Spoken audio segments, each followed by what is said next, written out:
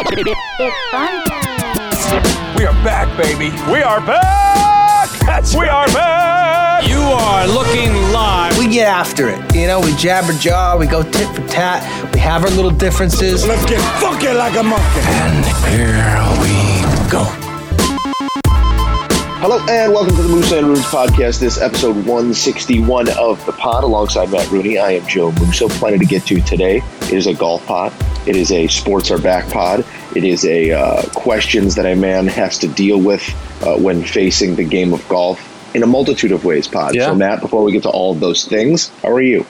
Tiger's back, so I'm good.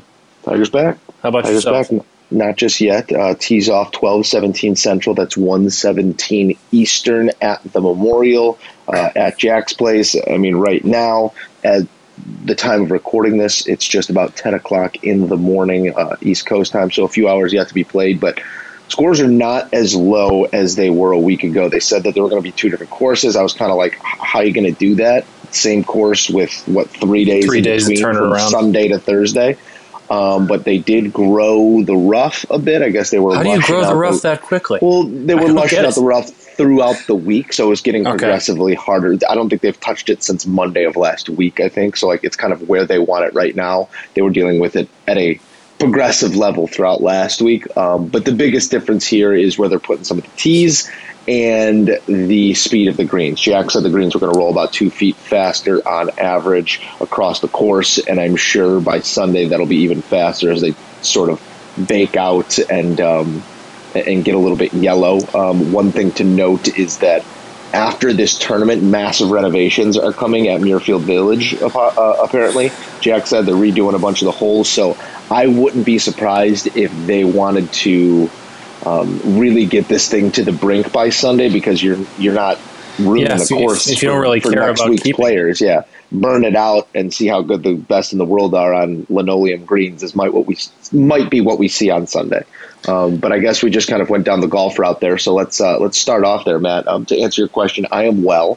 Because as you said, anytime Tiger Woods is in action, it piques our interest. So Tiger in search of win number 83 this weekend at Jack's Place. What better place to take the title of most career wins on the PGA Tour? Currently tied with Sam Snead at 82. But it's one of a myriad of storylines at Muirfield Village this weekend. I mean, you got the Bryson and Brooks setup, which they're playing together, right?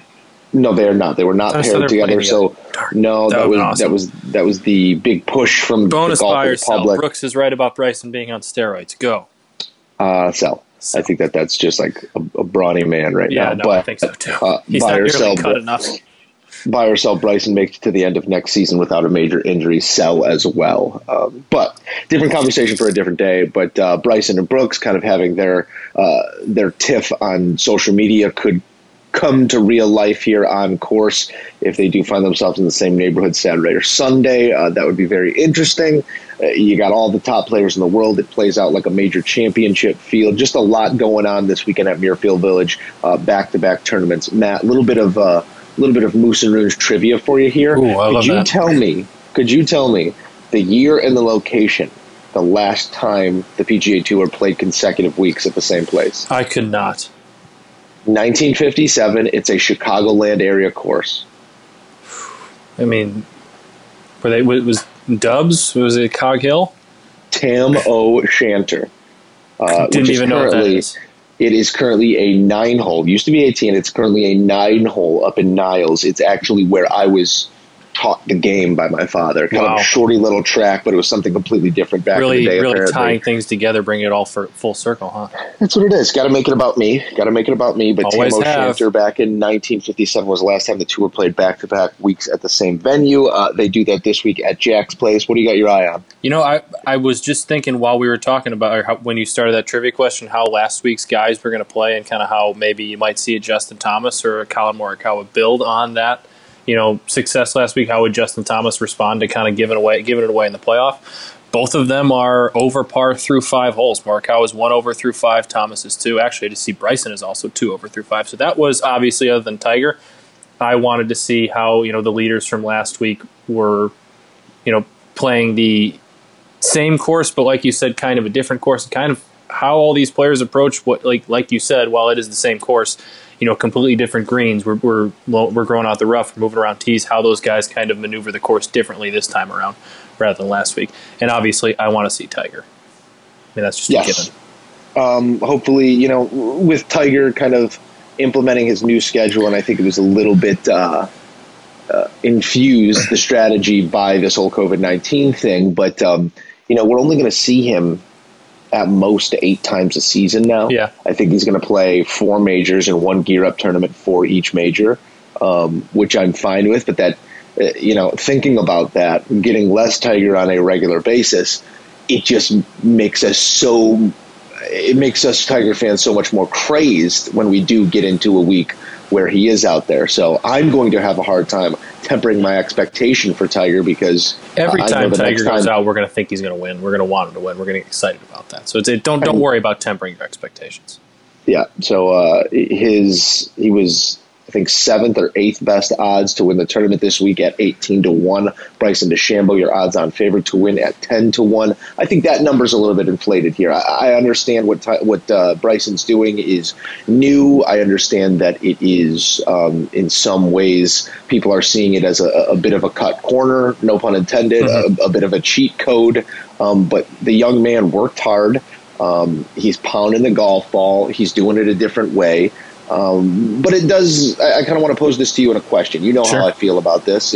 Let the man go out there and golf his ball, see if he's the best one out there. I don't think he's going to be. But a lot of people are saying that, last week we saw Colin Morikawa and Justin Thomas stand in the fairway and pure iron shots, hit amazing 5-woods, hit all these great shots rather than just bombing driver and gouging wedge. The week prior, we saw Bryson DeChambeau bomb driver and gouge wedge on the way to a Rocket Mortgage Classic victory. Do you think that one brand of golf is more suitable for the fan than another? I think once the novelty wears off from Bryson hitting at a country mile, it does get a bit repetitive. I think having golfers with these different skill sets is actually, I don't want, all these golfers to be the same and kind of have those same skill sets. I like that, 1 week we might, obviously last week we had Morikawa and Thomas, who, like you were saying, weren't as long and we're having to craft 5-woods and all that. Weekend before, like I said, we had DeChambeau and Wolf, who were both kind of the same player, bombing drives off the tee, hitting wedges. I thought both were equally exciting, and I like, having the possibility of the difference of, a Justin Thomas and Bryson, 2 different types of golfers in a final pairing and kind of seeing how they attack holes differently. So, no, I don't think either one necessarily benefits the fan more often. Obviously, the long driver might captivate the super casual fan a little bit more, who just kind of tunes in for the fireworks. But I think the diehard fan doesn't really. That wedge shot that you're able to pull off from certain spots and attack certain flags is just as impressive for me as sometimes as a 5-wood that you can run up to a green from far away. So I think all these different types of shots are good for golf, and I'm glad that we have a new, different, skill set, new mindset that we haven't really seen. Obviously, we've seen the bombers before, but not really to this extent. I'm happy we have kind of something new to see. I don't think it's sustainable, but for now, yeah, I'm pumped to see it. I'm pumped that we have kind of these different viewpoints of the game. You're not worried about, what's the word I'm looking for? The sanctity of the game. You're not worried about 2 years from now having a bunch of beefcakes on tour just trying to hit at a country mile? No, because I think golf will find ways to. If it really gets to an extent, too extreme to an extent, they can, kind of dumb golf balls a little bit. They can go, crack down harder on, regulations and stuff for clubs and drivers. That's something they've been wildly unwilling to do, is temper the technology of it, which is what I think is Bryson is the kind of the flavor of the week right now, much like Dustin Johnson has been, was for a time, and people were saying how far he hit the ball was going to be bad for golf. I think everything's going to even itself out in the end, because as long as it becomes bad for golf if Bryson is winning every week and then everybody starts taking after him. He's 1 over through 6 now. Not to say that he can't win, but just because he hits the ball that far doesn't mean he's going to win, because he still has to be the complete package. And like we saw in the Rocket Mortgage, he had to be absolutely perfect with his wedges for the most part to win that tournament, and he's almost never perfect with his wedges. So he's always going to have that long driving, aspect to him, but he's going to have trouble, I think, regularly putting together, unless we're seeing week after week after week that he's winning. I don't think you'll see all these copycats. You might see a few, but I don't think everybody's going to try and do it. And I think the one thing we are going to see the next time Bryson is in contention, and let's say it does come against someone who's a little bit more of a traditionalist in the way they go about golfing their ball, I think you're going to see that the putter is the great equalizer. And we saw that in the playoff last week between Morikawa and Justin Thomas. JT hit the 50-footer. Morikawa hits a 24-footer. I mean, they're just trading blows on the green. It doesn't matter how you get there, and there's no pictures on the scorecard. It's how many it took you to get it to the bottom of the cup. And oftentimes the putter is the deciding factor there. So I'm not worried about it either, I guess is the point that I'm trying to make here. But, Matt, anything come to mind on tour before we head to another topic here? I just feel like we haven't given Tiger his just due. We are recording this prior to his opening round, so we'll have plenty of thoughts next week on the pod about the way he did play. But anything else about the man in red for you? Yeah, I was going to say, well, I have two things. One Tiger, one not. One, I was just kind of thinking about this while we were talking about Tiger's new schedule and all that. I would love to see like an itinerary for Tiger on the morning that he's about to play golf. So remember before the Masters when that kind of got bumped up? You want like his Mark Wahlberg I want what he's doing. Like, hey, like I wake up. It's 6:15. I eat my oatmeal. Whatever. I want to see, when he's stretching, what he, when he's going to hit balls, when he goes back to stretch, what he's having. I'd be fascinated to see that because he said like with that Masters bump up time when they're teeing off at 9, he's like, well, I got to be up at 3:30, 4 o'clock now. I want to know what he's doing for those 5 hours before now. You know what I mean? Also, I just want to know revving the engine, getting the back loop. Exactly. I want to know what that entails because I want to start that routine before my round. You want that? Okay. I don't want to be playing Call of Duty up until 60 minutes before my tee time and then zoom to the course. I want that 5 hours to be, getting myself ready. Maybe I could be the next Tiger. What if Tiger told you that Call of Duty was a part of his 5-hour warm up? Well, because he's a supporter of the military. That's true. And I believe in the past he does play video games. So it might not be as far fetched as you think. I think we got to figure out what his gamer tag is. We got to get him in the squad. Get him trapped with us. Reach out to him, see if he needs a good helo, man. Tiger is dropping one place this weekend. That is Muirfield Village for the Memorial. Also, so it's going to be an interesting weekend on tour with all the best. You got anybody? Yes. Any long shots? I threw together a little top 10 parlay with Patrick Cantlay, Abraham Answer, and Rory McIlroy all finishing in the top 10. Okay. And then the way I've been playing it, nice start. The way I've been playing it is I'll throw out a couple more bets on Saturday night. Once you kind of have a sample size of what these guys have done over 3 days, it makes much more sense then to bet matchups for Sunday. So I've been betting Sunday matchups. Yeah, you've been big on the matchups. I feel like I get a Sunday morning text from you just about every, most golf weeks about these matchups you have. It's an interesting way to go about it. Sunday matchups are one of the more exploitable ways to bet golf right now because you have that 3-day precedent and sort of the ethos behind it. I want to say I offered this on our last podcast, but the ethos behind it is you find a guy who is gaining strokes tee to green, who's hitting the ball really well, but the putting's not there. And you bet him against a guy who's putting it really, really well. So their strokes gained putting statistics are really well, but they're not gaining strokes out in the field because it's more likely that a guy's going to get hot. It's more likely that a professional is going to get a hot putter and continue to hit it well than a guy's putter is going to stay hot and he's going to figure out how to hit it. I don't know if that makes any sense. It's a little convoluted. Yeah, it sounds like a lot. You want to exploit a player who's hitting the ball well and not putting because it's likely that they will start putting at some point in the near future. Okay, I get that. Because putting is... I'm still going to text you on Saturday night and see what you bet, so I don't have to do research. I'm just going to... Exactly. These guys on tour, their putting statistics are so... I mean, we talk about guys who are amazing putters and guys who really kind of pace the field in putting, but the separation is so small when it comes to how well these guys play it around the green. Mm-hmm. Well... So that giving credence to the point, they're going to start making putts at some point. Pick the guy who's hitting the ball really well. Okay, there you go. Yeah, that's the thought process. Sorry, you kind of opened up Pandora's box there, but that's how we've been doing it lately for the PGA Tour. It's the only thing to wager on, but not for long. Baseball Baseball's on its way back. We get baseball a week from today being Thursday.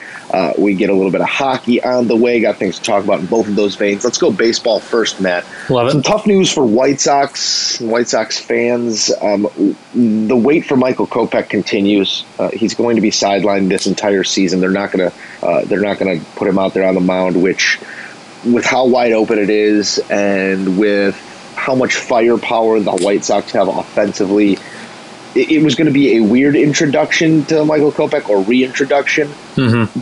But it seemed perfect. It seemed like maybe this young gun came at just the right time to make us a contender, and then they tell us he's not available. Your initial reaction to all of this? My initial reaction was, I don't want to say all that shocked, because when the team started reporting back, he was granted the leave of absence, and I think he kind of knew something was up there. He thought either maybe he was one of the positive tests for COVID-19, or he was, actually not, considering not coming back. So I'm not totally shocked at the news. That said, I am obviously a little bit bummed we don't get to see Michael Kopech, back this year. It seems like he was, this would have been a perfect time for him, being, having extra time to recover from Tommy John. That said, kind of the more you think about it, even though he did have plenty of time to recover, and he's all healthy now, is a 60-game sprint kind of the best way to go about bringing a young kid back from Tommy John surgery? Probably not. I'm not saying I wouldn't love to see him. Toss him every fifth day, whether that lines up on his start day or not. I'm not saying I wouldn't love to see him. But also, and another thing I'm kind of thankful for is that this is delayed long enough that Carlos Rodon is also now healthy enough to come back from Tommy John, while he might not be able to bank on him being fully healthy for 60 games. He's kind of the guy that we were expecting to come back, mid-season and maybe be in the bullpen, maybe be a swing starter. Now he has had time to recover, and he's also fully recovered. He can kind of slot into that spot in the rotation. And as much as I would have loved to see Michael Kopech, Carlos Rodon is still a very, very talented pitcher, and I think the Sox still have some pitching depth. So I'm bummed, and honestly, I'm a little bit more worried about the long term now than I am about this season. This season would have been nice to have him, but this is, again, not that he can control Tommy John, but it's starting to become something every year with Kopech. And I'd be lying if I said I wasn't at least a little bit concerned about what's going forward. And again, you can't blame him if he wants to, for health reasons, sit out this year. But again, it's another year that he's not on the field. Yeah, it feels like Michael Kopech's been a White Sox for a decade now, and we've seen him pitch 3 games, whatever it is. Yeah. It's unfortunate, because I thought that he could perhaps be, one of these really young, exciting pieces that do make the Sox a serious contender this year. And I understand your point that they still can be a contender without Michael Kopech, but it was this youth movement, this idea of the future being on display in this crucible of 60 games. But can't knock the guy for wanting to be in the prime position to go about his business, be healthy, and go about it the right way. I'm no doctor, and I'm sure Michael Kopech is throwing a baseball, but I think that some live innings might be good for a kid coming off of Tommy John. Now, you're going to be almost 2.5 years removed from Tommy John. Didn't he have his surgery in 2018? Yeah, you're going to be 2.5 years. 2.5 years removed from Tommy John surgery once you toe the rubber for the first time in a competitive game next season. Maybe not physically, but I worry about the mental reignition of Michael Kopech in that instance. But what do I know? I would say going forward now I'm with you. I'm much more on the. I don't know where he's at mentally just about ever, because I know he's had some mental health issues in the past. I'm sure whatever he's going through right now isn't great for him either. And I think Don Cooper, whether it was accidentally or not, said we're kind of worried about the kid because he hasn't really talked to many of us. So I think you hope that everything's all right. He's not, there's no serious issues with him or that. Now, obviously, you want him back on the field, but hopefully the guy's okay. But on the bright side, I want to switch to the bright side about the White Sox, and not just to plug the brand, but we've been streaming the Sox inter-squad games on our app, and then the last thing, yesterday and today, are actually on NBC Sports Chicago. And these kids are fun to watch. Did you see? Of course, you got to throw in the plug, Joe. But did you see? It went kind of semi-viral. I think it was from Monday. It was either Sunday or Monday. Luis Robert hit a home run while falling down to a knee. Like he literally. I did see that. I was terrified. He tore his ACL when I saw that clip. But it's been fun to see him.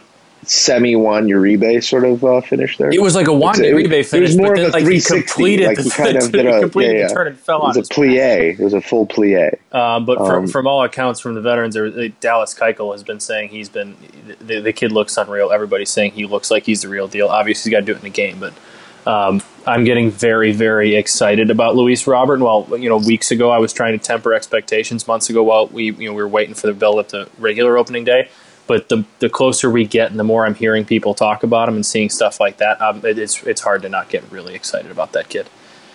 Yeah, I think that there's good reason for excitement across the White Sox roster right now. Cubbies gearing up for their season as well. It will be the Cubs and the Brewers 8 days from today. The White Sox and the Twins. Yeah.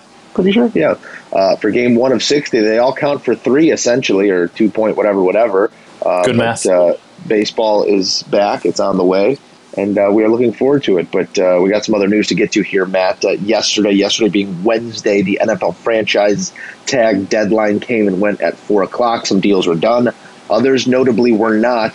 Dak Prescott will play next season under the franchise tag for $31.4 million, all guaranteed. But what isn't guaranteed is his long-term future in Dallas. They're unable to come to terms on a deal. Dak apparently wanted to lop off that fifth year still. They couldn't come to terms on it. The Cowboys were offering somewhere in the $33 to $35 million annually range, with upwards of $109 million guaranteed, but they wanted the 5th year. Dak wouldn't budge. I mean, where do you stand on all this? Dak statistically has been fantastic. Last year was his best statistical career of his year by any measure. But in terms of passing yards, it was his best year passing, and he still led the league in drops. There were 40-something drops by Dallas Cowboys last year. So Dak, I feel like, has made the statistical case. It hasn't necessarily gotten them to where they want to be as one of the best teams in the NFL, or at least one of the most productive teams in the NFL. I'd argue that it's the second best offense in the NFL behind the Chiefs, and likely will be again this season. But, do you reward Dak for statistical stat sheet filling type stuff, or are you comfortable letting your quarterback play on the franchise tag, knowing that he might not be your quarterback in a couple of years? I'm just really, I guess I shouldn't be because it's Jerry Jones, but I'm just floored that these two couldn't find common ground over 1 year. It's not like one was looking for a 3-year deal and one was looking for a 6-year deal. Mm-hmm. I mean, the difference between 4 and 5, it's pretty shocking to me they couldn't somehow financially come up with, one way to compensate the other for giving in. The interesting thing here, Matt, is that our insider, Patrick Walker, he's our Cowboy insider at CBS Sports, he said yesterday that, Jerry Jones has long prided himself in, as he says, not getting hand cramps when it comes time to write the checks. Mm-hmm. Like, Jerry's willing to write the checks. There's an understanding inside of Cowboys camp that this was a Stephen Jones dealing, that he kind of botched this, and Dad's not too happy with him. Is the understanding there. Now, I'm sure Jerry had a certain directive and he was the end-all be-all, so I'm not going to wipe him clean of any wrongdoing here. But apparently Stephen Jones kind of headed this negotiation with that. I mean, that would make sense because it'd be going into, what was it, last year, the year before, the big, conversation topic with the Cowboys was Zeke, Dak, and Amari were all going to be up. Kind of, were they going to be able to keep all three? Who was going to sign? Well, 2 of them have been paid. The 2 of them were paid. Not only that, there weren't contract dispute discussions. There was. I mean, granted, it's a quarterback. A little bit with Zeke. Okay, a little, but not like this. Not even close to this. But for the most part, those were fairly easy negotiations, and the player got what they got, and got what they wanted. Excuse me, for the most part, and I was kind of expecting any day now Dak to get that deal that he wanted, and that would make sense now if Jerry wasn't necessarily heading up negotiations. Granted, like you said, if he really wanted Dak that badly, he could have stepped in. That leads me to believe that I think he values Zeke and Amari Cooper more than Dak Prescott in the kind of Cowboy hierarchy. Which is wild, because you're going to see next season, God forbid Dak gets hurt, you're going to see Andy Dalton take the reins. And I honestly think that Dallas believes that this scheme, this offense with these players, that they could win with Andy Dalton, and they're wrong. You can't.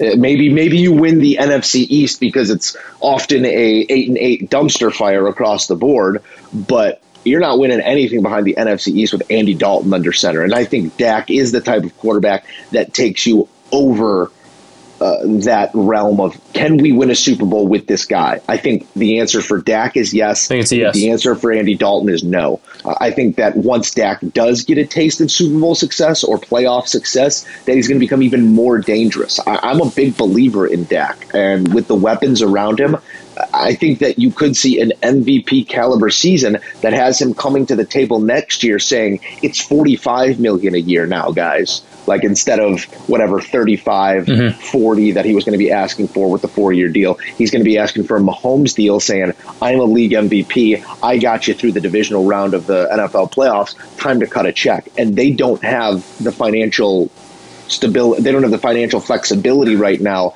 to franchise Dak again next year. His franchise number is going to take them outside of the cap already. So they're going to have to make hard decisions outside of Dak Prescott because they were not able to get this done in that $35 million range this year.